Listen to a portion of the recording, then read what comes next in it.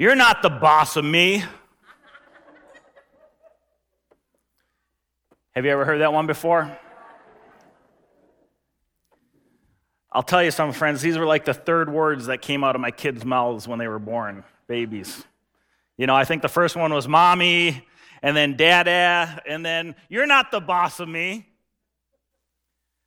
If you haven't figured it out already, we as human beings are an inherently rebellious bunch. We like to be the masters of our own universe. And this morning we're going to look at a teaching from Jesus where he addresses the original sin that plagues us all. And that's the sin of pride. And what is pride? Pride is the illusion that we are what matter most. Pride is the illusion that we are little gods and the whole world revolves around us. But friends, that's exactly what pride is, an illusion. Because the world doesn't revolve around me and the world doesn't revolve around you. Everything in the universe was created to give glory and praise to God, our Creator. But you see, the problem with us in our fallen, sinful nature and in our pride is we mistakenly buy into this notion that life is all about me and serving my needs and my desires and my pleasures and my will. And so many of us embrace this attitude as we go through life that you're not the boss of me, I'm in charge. And we forget that we are the creation. And God is the creator. He's the boss. He's in control. And God made us to know him, to love him, to have a relationship with him, a life-giving relationship with him. But he's in charge, not us. He's the creator. We are the creation. And when we flip that around and get those things out of order, that's when we find ourselves running into trouble in our lives. When we set ourselves up as these little gods, the masters of our own universe, and fail to acknowledge the true authority over our lives. Our Heavenly Father who made us, who loves us, who has revealed his will for us, who's shown us the path that leads to life and life to the full. And yet, sadly, so often we choose to rebel against God and his authority. We choose to put our will and desire first rather than his. And as we're going to see this morning, this has really been humanity's problem all along. The reality of our pride. In fact, it's the original sin, going all the way back to the Garden of Eden, Adam and Eve, rebelling against God's will and authority, claiming that they knew better, buying into the lie that they could choose their own destiny. And we've seen this problem of pride play out throughout our journey, throughout the Gospel of Luke. In fact, Jesus came into this world specifically to provide the remedy for us for the sin of pride. He came to show us the way that leads to life. He came to remind us that we aren't the boss, that God is, that he's in control, and that all areas of our lives need to be submitted to the Lord. And God could have forced his will upon us, but that's not his nature. So in his love and in his grace, he came as a humble servant. He came to speak words of life and show us the way to experience that life to the fullness. And ultimately, he himself laid down his life to forgive us of the sin of pride that had wrecked our relationship with our Creator God. Jesus came to give us new life, to forgive us and bring us back into a right relationship with our Creator God. But the sad reality is throughout history, people have chosen to reject God and his authority. In fact, Jesus was walking on earth, God in human flesh, and even with God in their midst, seeing the miracles, hearing the incredible teaching, even with God in their very midst, people still chose to reject Jesus Christ. You know, have you ever heard people in our day and age say, if God is real, why doesn't he just show himself more clearly? Why doesn't he come? Why doesn't he do miracles? Why doesn't he make himself obvious to us? Friends, even when God did make himself obvious, coming into earth as a man, we still chose to reject him. because we want to be the authority, and we don't want to submit to anyone else's authority.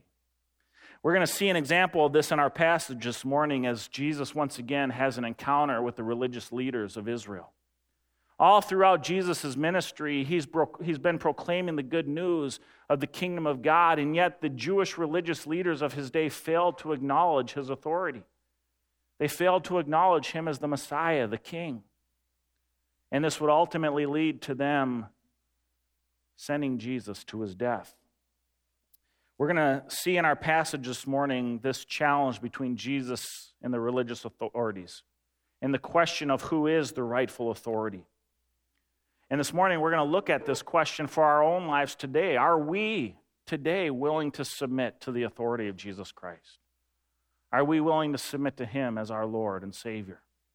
The passage we're going to look at this morning is Luke chapter 20, verses 1 through 19. And what we're going to find in our passage this morning is our passage is going to force us to wrestle with three questions.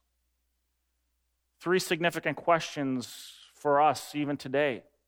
The first of these questions is this. Number one, are we willing to acknowledge Christ's authority? Are we willing to acknowledge Christ's authority? We're going to read through our passage this morning section by section as we go through each of these questions. So if you have your Bibles, you can turn now to Luke chapter 20, verses 1 through 8. I'm going to read it on the screen for us this morning. One day as Jesus was teaching the people in the temple courts and preaching the gospel, the chief priests and teachers of the law, together with the elders, came up to him. "Tell us, by what authority are you doing these things?" they said. "Who gave you this authority?" He replied, "I will also ask you a question. Tell me, John's baptism, was it from heaven or from men?"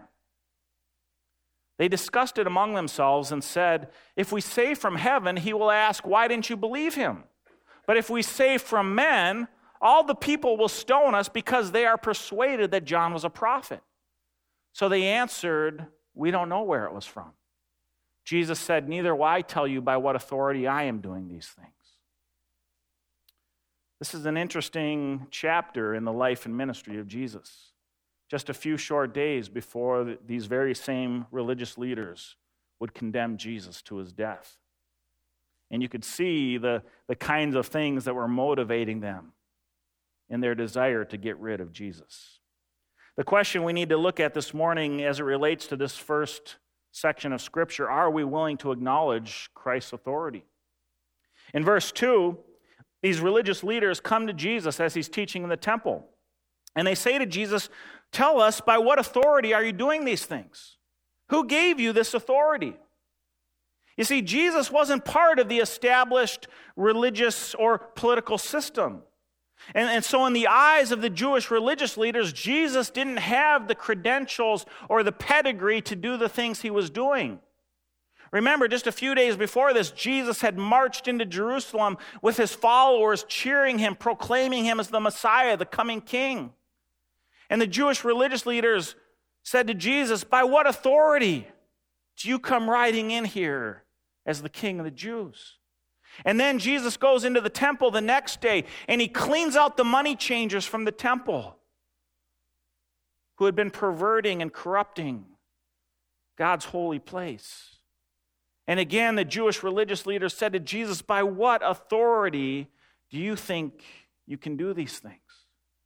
See, that was really the question all along. Who had the authority? Was it the Jewish religious leaders, or was it Jesus who came proclaiming himself to be the Messiah? Well, in verses 3 through 4, Jesus replies by asking these religious leaders a question. He says to them, "John's baptism, was it from heaven or was it from men?" In other words, when John came baptizing, did he get his authority from God, or did he just make it up on his own? Where was John's authority? From heaven or from men? Now, this was a brilliant reply by Jesus for a couple of reasons. First, it trapped the Jewish religious leaders into answering their own question. You see, John the Baptist had clearly testified that Jesus was the Messiah. In John 1:29, when Jesus came up to the Jordan River as John was baptizing, John stopped and he pointed and he said, "Look, the Lamb of God who takes away the sins of the world." John made it very clear who Jesus was. He was the promised Messiah. So if the religious leaders answered that John's authority was from heaven, then Jesus would have simply replied, well, there you go. Why don't you just listen to John? But you see, they didn't want to acknowledge Jesus' authority. And that wasn't an option for them. And the second reason Jesus' question was so great is that it put these Jewish religious leaders in a political bind. Because here's the thing, if they denied that John's authority was from heaven, they risked a rebellion by the people. Because the people, by and large, recognized John as a prophet from God. And so Jesus now has these guys right where he wanted them. Okay? No matter how they answered this question, they were in trouble. And they knew it. So how did they respond to Jesus? Verse 7 tells us, we don't know. They said, we don't know. What cowards. Here we see the true character of the Jewish religious leaders. They weren't interested in the truth, they were simply interested in preserving their own authority. They had failed to shepherd God's people faithfully, and now Jesus exposes them for who they truly were. Wolves in sheep's clothing. You see, for the religious leaders of Israel, the truth was far less important to them than maintaining the status quo, holding on to their power. They wanted to continue running the show. They wanted to be the authority, and they weren't interested in submitting to anyone else, even God's promised Messiah. Right there in their midst, God in human flesh. And I'll tell you something, friends, just like the religious leaders of Israel, even today, there are a lot of people who have this exact same attitude when it comes to Jesus Christ. They aren't really interested in acknowledging Jesus as their Savior and Lord. They aren't interested in acknowledging the truth about who Jesus is. They just want to continue living life on their own terms. They want to be the boss. They want to be the authority. Some of you know my dad was a Christian apologist. He traveled all over the world defending the Christian faith like we do here at our apologetics conference every year. One of the places he spoke at shortly before he passed away 6 years ago was Duke University. He had been invited by Campus Crusade for Christ to hold a week-long series of outreach seminars there at Duke University. He spoke every night giving a defense of the Christian faith, why we believe the Bible, why we believe Jesus was the Son of God, why we believe in the resurrection. On the last night of his sessions there, after spending a week at Duke, a philosophy professor came up to my dad and said, Ron, could we get together for breakfast tomorrow before you leave town? So my dad met this guy at the local pancake house the next morning, and as they were sharing, this atheistic philosophy professor from Duke University, he said to my dad, he said, Ron, I've been at your lectures all week long. And he said, I want you to know, I believe everything you've said is true this week. I believe you're absolutely right that there is a God. And I believe it's very likely, based on the evidence you shared, that Jesus truly was God in human flesh. He said, Ron, I can't give an explanation, another account of how these things could make sense, the resurrection, the miracles, the biblical testimony. But then this atheistic philosopher said to my dad, he said, but Ron, I'm still going to profess and teach my atheism. And my dad said to this man, he said, well, why? And he said, because it's morally comfortable. And he went on to share with my dad, he said, Ron, as long as I believe I'm nothing but an accident evolved out of slimy algae, as long as I believe I'm nothing but an animal, he says, I can go on and live my life any way I choose. I can drink, I can party, I can sleep around. But he said to my dad, as soon as I acknowledge the reality of a creator God, and as soon as I acknowledge the possibility that Jesus was God in human flesh, then I, by necessity, become accountable to that God. And he says, I don't want to be accountable to anybody. You know, friends, sadly, this atheistic professor recognized very clearly the implications of the authority of Jesus Christ. He recognized that to call Jesus Christ the Messiah, God in human flesh, the Savior of the world, would have changed everything in his life. It would have meant that he was now accountable to a greater authority than just himself. And what I find interesting is that this atheistic professor actually saw more clearly the implications of Jesus' lordship than even a lot of people who profess to call themselves Christian. See, there's a lot of people in our churches today who claim Jesus as their Lord, but in reality, they're not willing to submit to him as Lord. A lot of people today who claim Jesus as Lord will say to Jesus, you know, Jesus, you can have control over all of these areas of my life over here. But Jesus, when it comes to this one over here, or this stuff's mine. And they're not really willing to submit to Jesus as Lord overall. Maybe that's where some of you find yourselves today. And I just want to encourage you this morning, if that's where you find yourself, not fully submitting to Jesus as Lord overall, that's an issue where you need to repent and let Jesus take his rightful place on the throne of your heart, Lord over all. Because the reality is, friends, there's no such thing as sitting on the fence when it comes to the lordship of Jesus. You can't sit on that fence and claim, well, Jesus is Lord of this stuff in my life, but no, over here, that stuff's mine. I'm in control. That's not acknowledging Jesus as Lord, as the authority. And let me be clear on this. Jesus isn't expecting perfection out of you. Okay, to call Jesus your Lord and to follow him faithfully as your Lord doesn't mean you're not going to stumble, and it doesn't mean you're not going to screw up and fall into sin at times. Jesus isn't asking for your perfection, but he does demand your affection. He wants to be number one in your heart. And when Jesus is number one in your heart, then naturally you will begin to give over all of those things that you were reserving for your lordship, and you will submit them and lay them at the feet of Jesus and his lordship, because he holds the affection of your heart.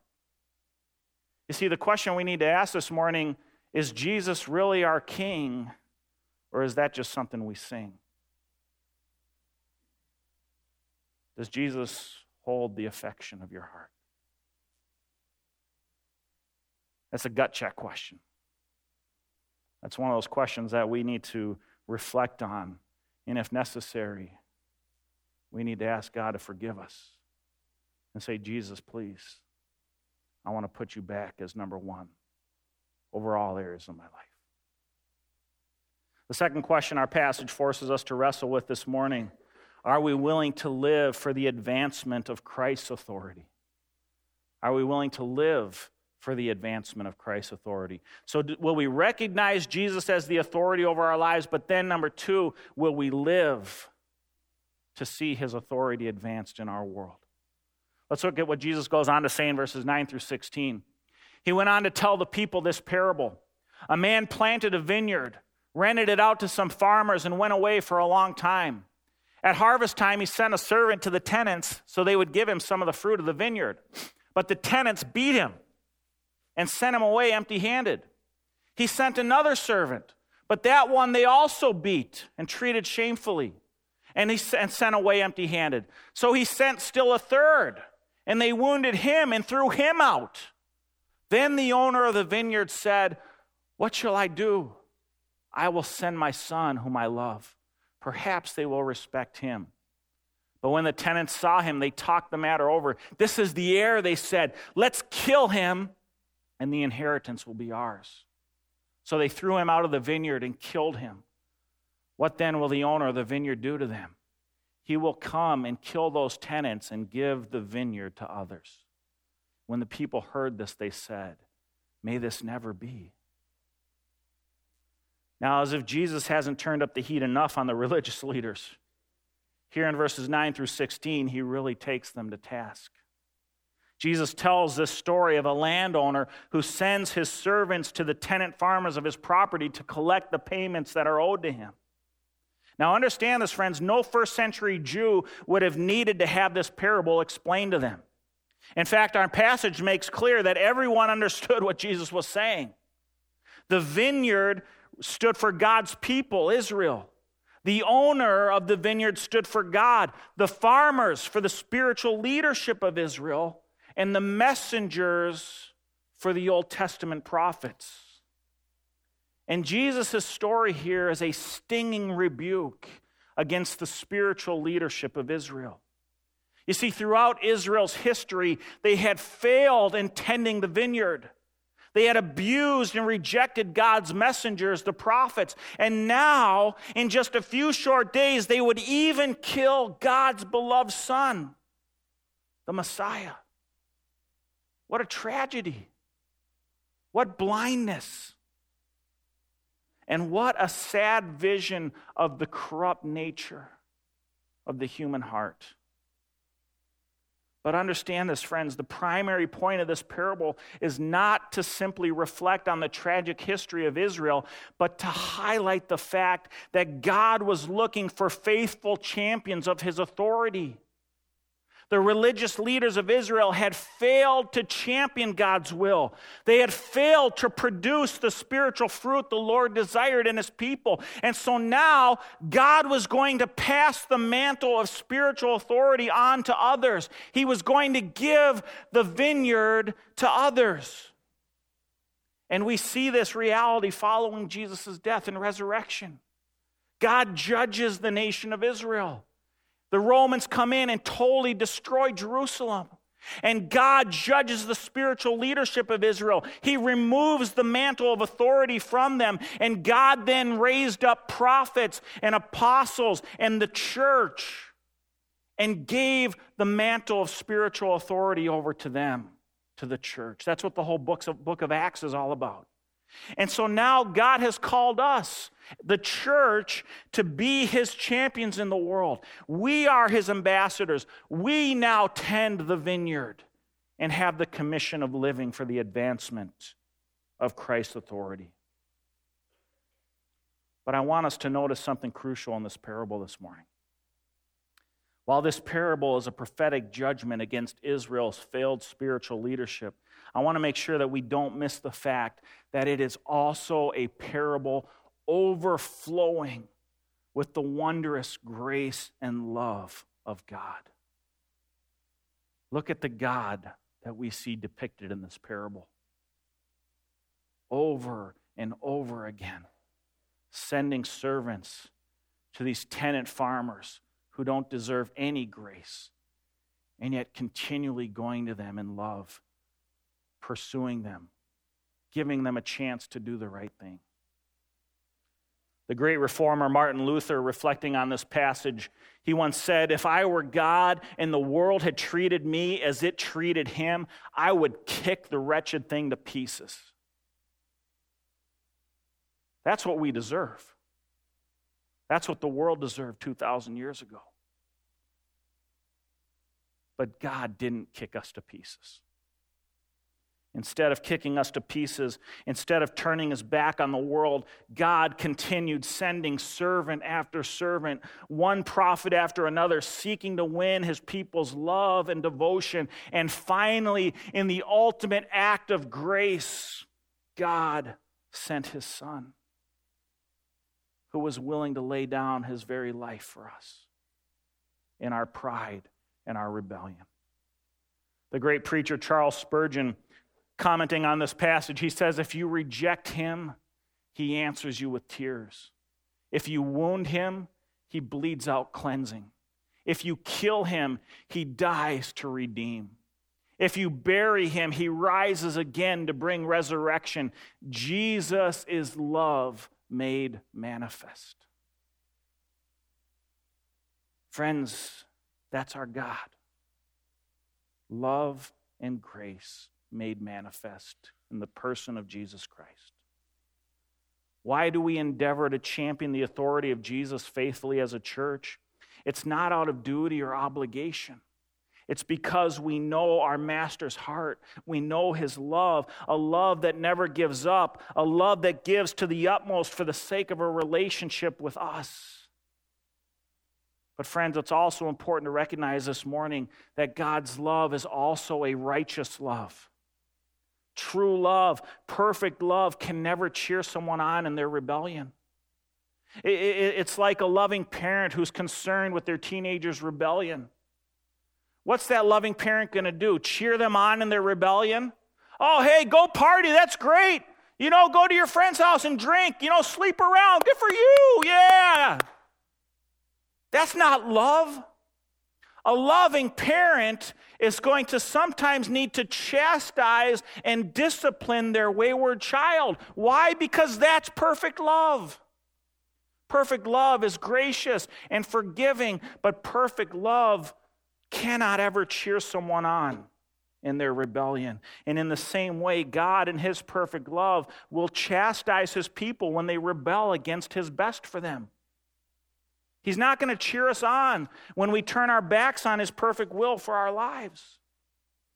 And so just as the religious leaders of Israel would ultimately lose the mantle of spiritual authority as God's champions, don't ever think for a minute that God wouldn't remove his blessing from us as a church if we too fail to honor him with the mantle he's entrusted us with.